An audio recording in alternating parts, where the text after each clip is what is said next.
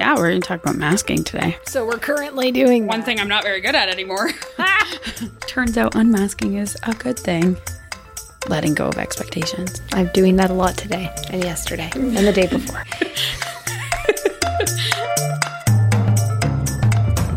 I'm Stephanie Dinsmore. And I'm Jody Lockie-Dusling. We're two therapists with 33 years of collective experience in the mental health field.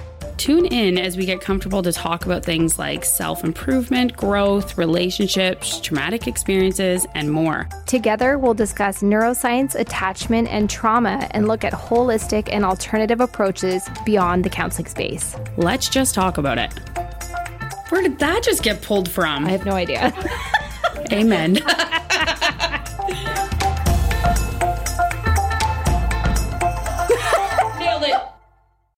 Jody, so today we're finishing our series on the authentic self, and I wanted to dive a little bit deeper into the topic of internal family systems, which we know in therapy as IFS, as well as the concepts of masking and unmasking. So how are you feeling today?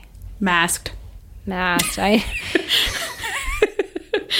definitely wearing a little bit of a mask today, Steph. A little bit of an avoidance one because I'm grieving a little bit for one of my animals. Of course. Babies. And it's interesting. You still wanted to show up today. You still wanted to be here. You wanted to connect, to record for our podcast. I know how meaningful this experience is for you. And it's pretty amazing how we can mask up when we need to talk and be present. Yes. I mean, honestly, just sitting here with my vulnerability is also good because it's showing other people that, you know, you can be raw, you can be exactly what's going on for yourself or allowing that and really sitting with being that imperfect part of myself, which has been a mask I've worn my whole life, is to make, to try to strive to be that perfect part of things and doing my job well and my life well and all of these things. But really, we can't even be perfect. So what does that even mean? No, that's such a good point. And I think with the mask that we're wearing, it allows us to show up. So sometimes masking can be helpful, but maybe can we talk to our listeners about when unmasking is helpful? Yeah, I mean, it's definitely been a process that I've been doing, and I think you as well, in the last maybe even 6 months, really. It's pretty fresh for me. But really, the last year, I had a lot of stuff go on, some trauma, some grief, some stuff like that. And internal family systems was actually something that really helped me through some of this, understand the masks that I have been wearing forever and which ones I need to remove, which ones serve a purpose, which ones are no longer ones that are of use to me, or maybe I've grown out of them. But sometimes you have to talk to your inner child and your inner self to say, you don't need to mask here anymore. It's okay to be vulnerable. Yeah, I love that. And what does that look like when we say to talk to our inner child, when we're really hoping that we can work to unmask and kind of uncover some of that stuff and allow us to be our authentic selves? What does working on that inner child look like? Good question, Steph. I think a lot of this is out of our conscious awareness. And I think that is an important point to say, is that a lot of this stuff is happening subconsciously or almost even unconsciously. And it's really, kind of strong in our psyche, or we have these stuck points based on experiences that we've had. So really, in internal family systems, the biggest piece that resonated with me was this idea of who is your exile. So those parts of yourself that are exiles. And really, that's a fancy word for meaning what parts of me are so hurt? What parts of me feel so much pain and vulnerability and rawness? And what parts are from childhood experiences or all experiences, really, but mostly in formative years when we're learning things. And those pieces that you discovered about yourself, those exiles, did you kind of figure out how they show up in your present life now? Because I wonder if that would be helpful for our listeners to start to identify, how does my inner child show up in the present for me? And what does that look like? Yeah, that's a really good one. So really those inner child pieces, those wounded parts of us, really, they are extremely painful, and they're the root of our core and some of those really big things in ourselves. And so things that we typically see in our exiles are like rejection, abandonment, attachment wounds, sadness, pain, that sort of thing. So through different experiences that we've had, we create these parts of ourselves self that, then bring in the concept of managers. And these managers help us to be able to put into place exactly what we need to do to prevent the exiles from coming forward. And so these managers, really like things like people pleasing, overworking, scheduling. I mentioned earlier, one of my exiles is the vulnerability piece of not being like to show your imperfection. And the exiles that's there and the manager gets put in place like people pleasing, like overworking as an attempt to not allow that exile to be reached again, right? We don't want to trigger that inner exile.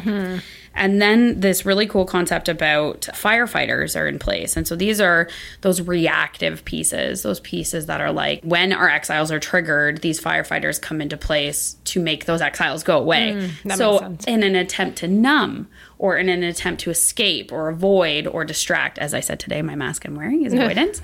And, these firefighters play a role, right? They try to make sure that, when our wounded parts of ourselves are triggered, they can shut it down. And so things like, for everybody, it's different. Self-harming, binge eating, shopping, substance use and abuse. I mean, there's endless options that we do. So anyway, this topic just really made me think about how much we mask in our lives. I think people do. I think as people, we mask every single day and maybe don't even realize it. How we show up in one space might be different and how we show up in another space. I know for you and I kind of go back and forth, really challenging one another to say like, hey, your manager's showing up again. You're doing that people pleasing thing. Yeah. And that's one thing I really appreciate about you is you say, hey, you're doing that again. And I think having those people in our life who can show us and point out to us that we're maybe doing people-pleasing tendencies and things that aren't serving our authentic self. Again, having those safe and authentic people in our life where they can be real and honest with us is so, so important. Well, and if we knew what our exiles were, we would be less likely to have these managers and firefighters in place. Or if our environments were safe enough to do so, we wouldn't need them in place. So the thing is that those managers and firefighters actually helped me survive over the years, right? Like the ability to people please equals connection, but not necessarily authentic connection, the connection that other people want you to have. But I didn't know I was wearing a mask. It felt very genuine to me. I had no idea that I was people pleasing in an attempt to not feel rejection and abandonment. Do you remember the moment or moments where you realized you were masking up? Honestly, not until this year. This is only in the last few months that I noticed that. Before that, I would have said I was always being authentic, even when I was people pleasing. I'm similar too. Like, I don't even know if I realized I was masking up until I really took a step back to say, whoa, have I actually been my true authentic self with so-and-so, a certain person? And I've been really thinking about it. And the answer is no. In so many ways, I haven't been my authentic self. And I'm really striving to live full-heartedly in my authentic self and in that space that I'm really starting to evaluate my own relationships and friendships and what that might look like for my future. I totally agree. You said something last podcast actually that stuck out to me. And you said, when I had the ability to dance and be silly and be funny and just be exactly who I was and yet be accepted for that, it felt so good. And that immediately made me think, you removed the mask. That mask was finally removed. And what a difference of how you feel. And do you notice your energy is not depleted at the end of it? Oh, absolutely. And you know what's so funny is we were listening to the recordings of our first podcast and where we were having a giggle and just my big laugh that comes out. I love that laugh. I often try to hide it because so many people have said, oh, there's that laugh, or why are you laughing like that? And it actually makes me feel really insecure when people say that, and then I kind of stop laughing, or I try to minimize and mask up because I feel really uncomfortable. And it's in those moments where I can have those really big laughs, those really big giggles. I have actually thought back to moments where I've had that experience and they've been like a really solid core happy memory. I love that. I think you bring up a good point that when you do laugh like that, if it is met with judgment, it makes you not want to do it again. Yes, exactly. And it's not to say all masks don't serve a purpose. They really helped us survive. Like those managers that we put into place, those firefighters we put into place, whether they are considered healthy or unhealthy, doesn't matter. They actually helped us survive. Yeah, that's so true. I'm even thinking for people or clients, like when they mask up, when it might be necessary for safety. And, we're not saying to always have your mask off. We're saying obviously do that when you can, when it's safe to do so. But if it's in a space where you need to do it as a protective factor, then it is serving a purpose. Those managers, firefighters, and exiles are serving a purpose for you. But that's also maybe a realization where you can reach out for some counseling and therapeutic support to, figure out what are some options I have if I am in an unsafe environment where I can't take my mask off. And I think work is a good example of that. We have to be very careful at work, right, with our professional identities and that sort of thing. And I'm talking about more in institutions that we work in or systems that we work in. And it's not like we can just cry every time we have an emotional reaction to something. I mean, you can. Like, I'm not saying that that's not okay. But workplaces don't necessarily view that as okay, right? Like vulnerability is not something I find is rewarded in workplace. It should be, by the way. That's the message here. It should be, but it's not. And so therefore, what you're saying is sometimes you actually have to mask as a survival technique, as a purpose that it serves, but then to be able to actually remove that mask when you can, not just keep stuffing it down. It reminds me too so much of the first responders that I work with, whether that's police, fire, paramedic, military. Often for them and how they have survived throughout their careers is they mask up. And what do we hear all the time? Well, I'm fearful that I won't get promoted, or that I'd get demoted, or that I'd be told to go off on a stress leave. And then, if I come back, I'm doing clerical work.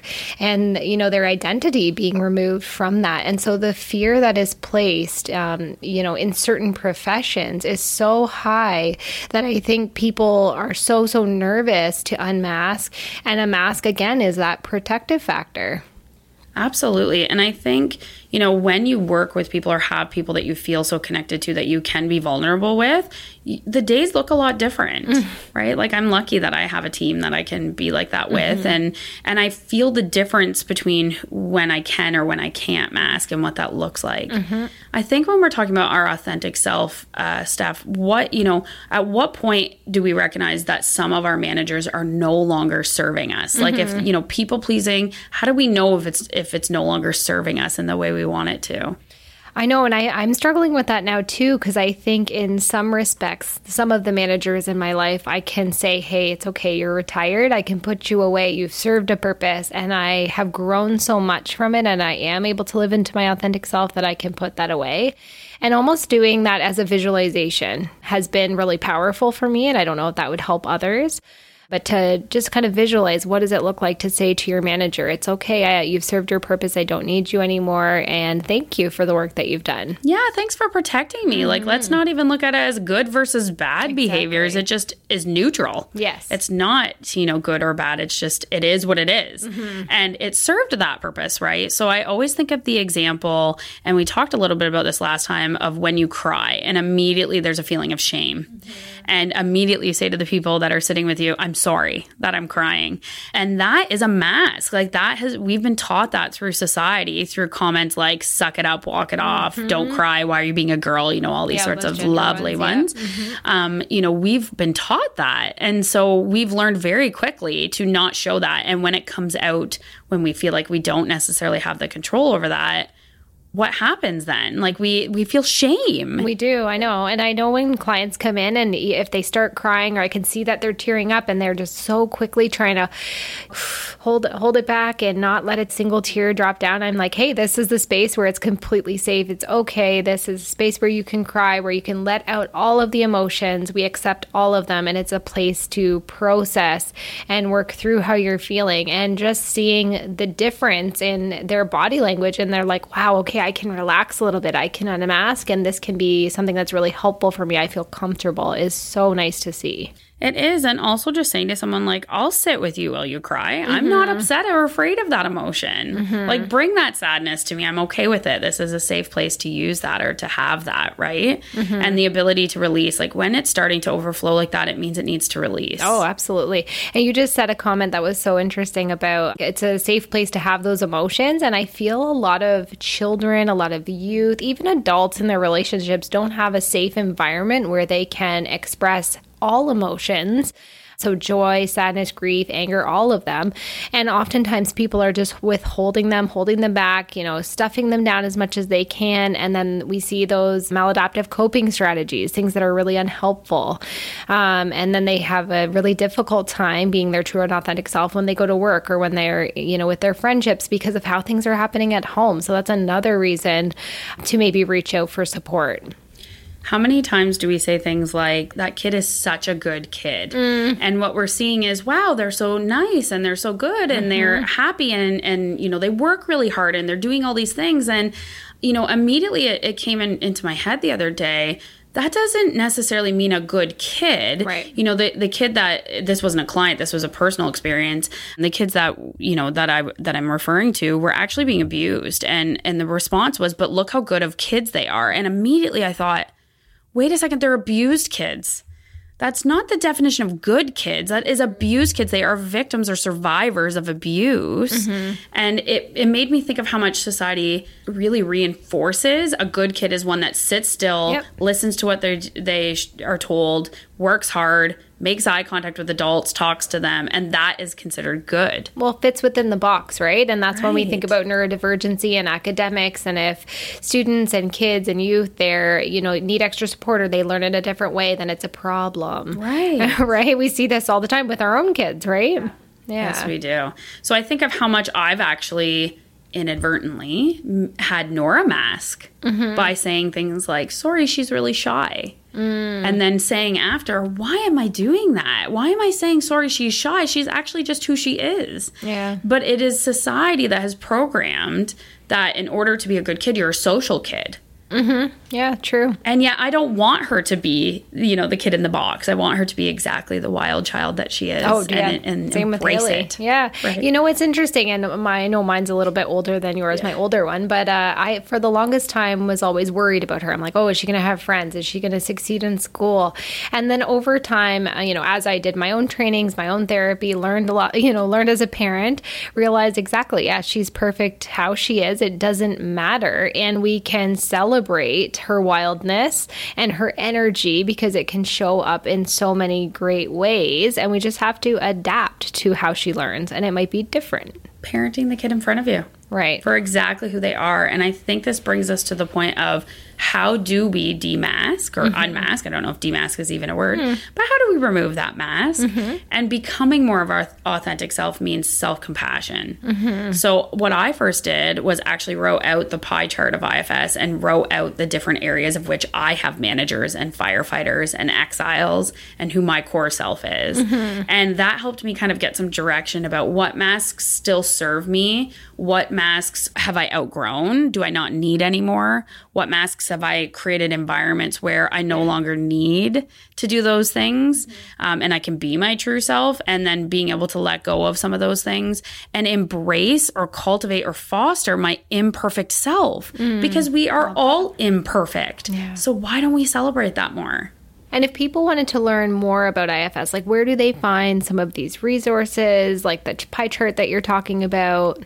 Yeah, you can Google IFS and it's just literally a pie chart. You can Google that and plug it in yourself, or you can reach out for counseling because I do find that you need somebody to reinforce some of those behaviors as they're popping up and remind you, hey, you're being hard on yourself. Your subconscious is listening to you. Your psyche is stuck in these parts based on your inner child. And a lot of inner child work that I do, both with myself, but with clients as well, is fostering authenticity and allowing to honor and validate that inner child and all of the experiences that they've had. I love that. So if you're trying to Google to find that pie chart Jody's talking about, we're going to attach it in our notes so it's really easy and accessible for you right there. And I know you work from an IFS informed approach, and then I'm actually going to Egypt at the end of the year now to be trained in level 1 for IFS. So this is definitely something that we offer here at Mindful Path Counseling. And yeah, again, it's another trauma modality that we can utilize in our work together to work on things like the inner child, unmasking, and of self. Yeah, like just being authentic, moving towards that more of that authentic person and getting rid of as many masks as we possibly can in the safe environments that we have to do so. And I know we will have some conversations in therapy, in our work with clients, about when you might need to keep your mask on for a period of time, again, for safety. And that's okay. Yeah, like when we're grieving. And sometimes we have to put it on a shelf because life still goes on, and it's hard, and we wish life could stop a little bit for us to catch up. But sometimes we have to keep going. Yeah, and I hear from clients, I have to go to work tomorrow because I'm not on a salaried job. I don't have a vacation day or a mental health day. How can I show up and do my work so I have that paycheck to pay my rent? And we do talk about how masking will serve them in that moment for those 8 hours, and then how they can serve themselves by unmasking at the end of the day when they have that time to themselves and that space. And then we do that work too. What would you tell your inner child, Steph, now that you've done this work on masking and unmasking? How and what would you say to her? I think I would tell her that it's okay. It's okay to be fun and to be silly and to, just live into what I'm experiencing and to have fun. And the more you mask, the less fun you have. So I think it's so important now that I do that, because I've realized how much happier I am as a person. My connections are deeper.